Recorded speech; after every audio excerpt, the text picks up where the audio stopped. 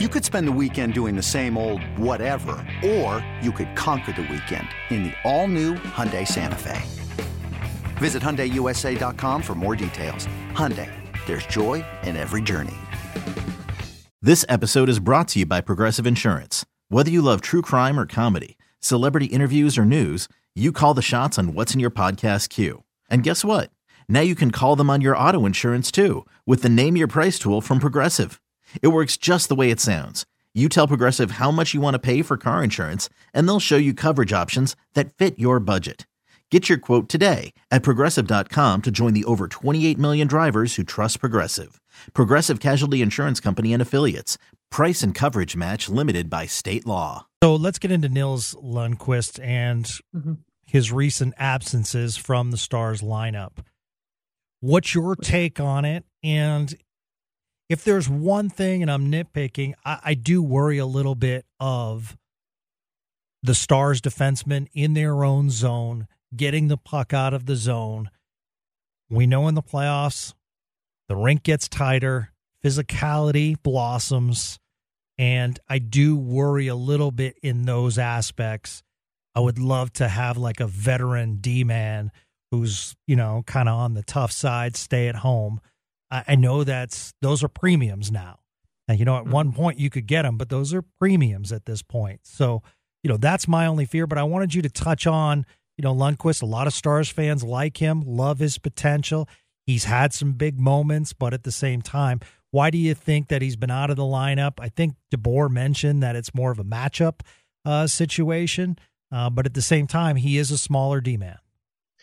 Yeah, I don't like I honestly, so he hasn't played now so he played against New Jersey. After that, he went a little bit of time getting scratched quite a bit. I think there's two important things to remember with Nils Lundkvist. The first one is it is not a Nils Lundkvist versus Ryan Suter debate of who's in the lineup. I think you and I have talked about Ryan Suter before, and there's a lot of discourse out there about Ryan Suter, but you have to remember this is not a question about Nils Lundkvist versus Ryan Suter in the lineup. And once you're able to isolate away from that, you can start having the more nuanced conversation.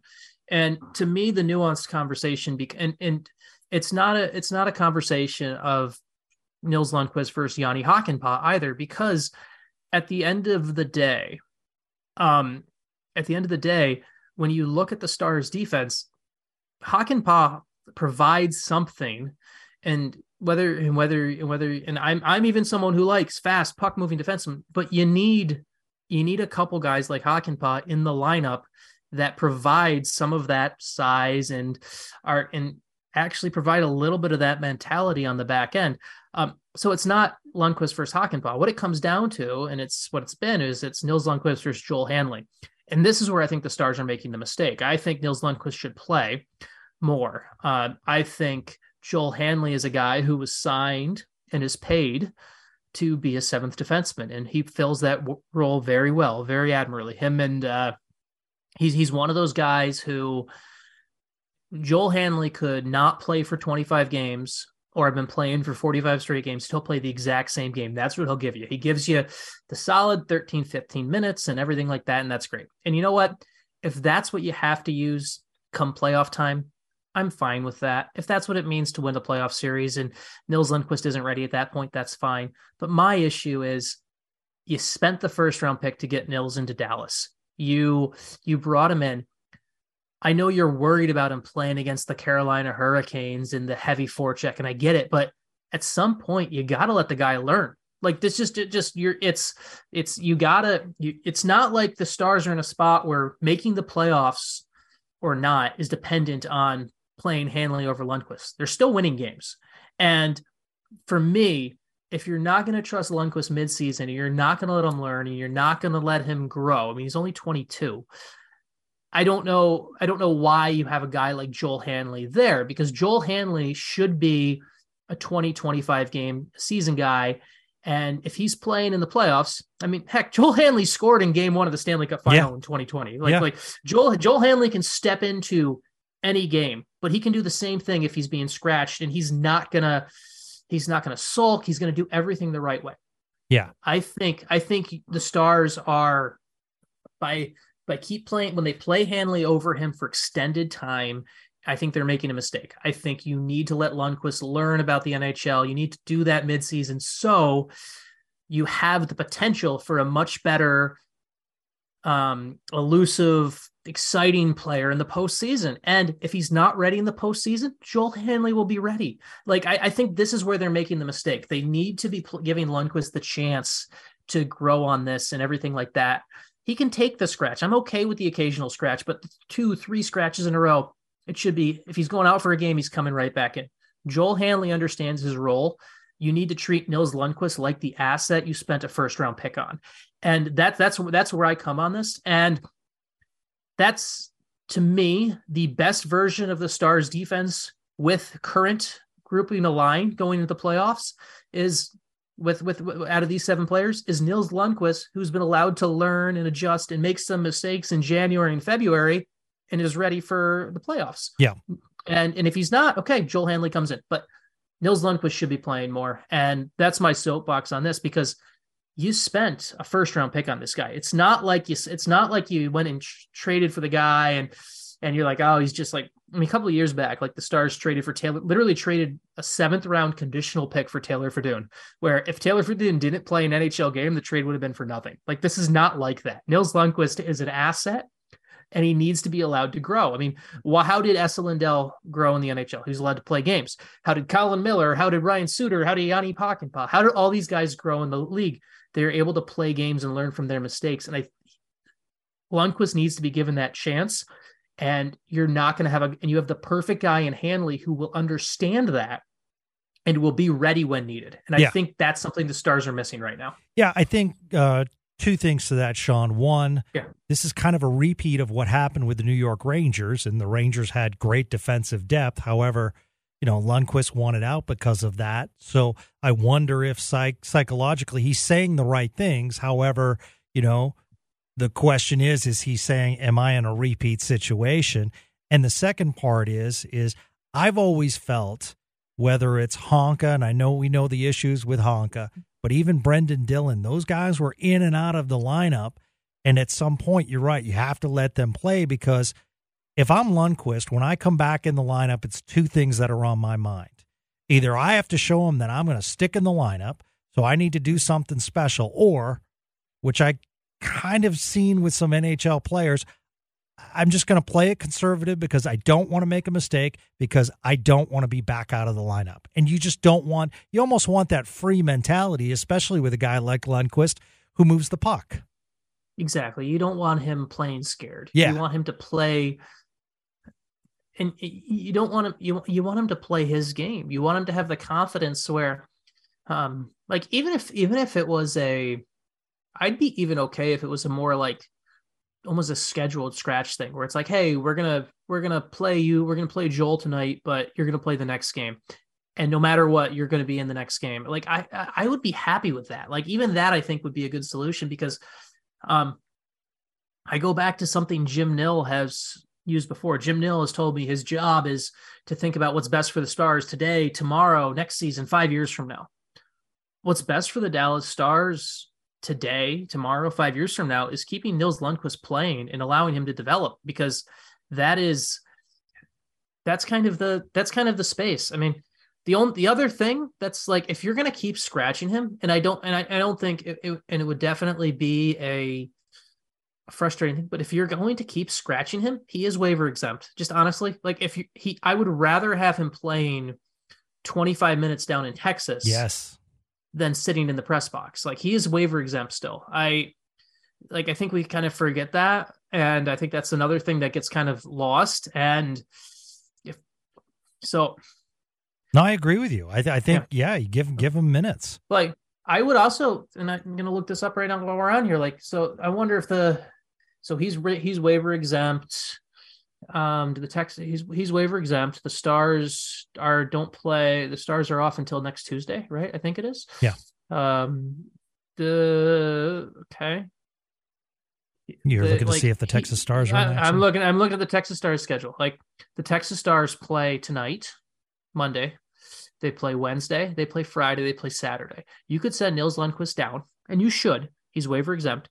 Nils Lundqvist should go play 4 games with the Texas Stars this week. That should be what you do. He's waiver exempt. It doesn't hurt anyone. He plays 25 minutes. You know what? You sell some more tickets in Texas, even though they're actually doing great. They're doing a great job with sellouts down there. I was talking to someone the other day about that. He should be, and maybe who knows? Maybe at 5:00 today we'll see an announcement or whatever for something like that once this goes out exactly. But like, you should be finding ways to get Nils Lundkvist playing games, playing minutes, and use all the resources you have. And I just feel like they're not doing that with him right now. Yeah, absolutely. All right. Our final NHL news, I guess. So Anaheim forward Trevor Zegras gets into it with Troy Stecher last night. Stecher is, from what I've read, a very popular NHL player. The talk is that when they were getting into it, Zegras brought up Stecher's father, who passed away. Now, Craig Morgan came out and said Zegras didn't say that, in fact. I don't know where he's getting that, but then Brad Marchand chirps in, shut your pie hole, Craig. So it's an interesting thing because I don't think there's any way that you can verify who said what. But as much as chirping happens in the NHL, there is a line very similar to if a player goes down in a fight, you rarely see extra punches thrown because there's a respect level there.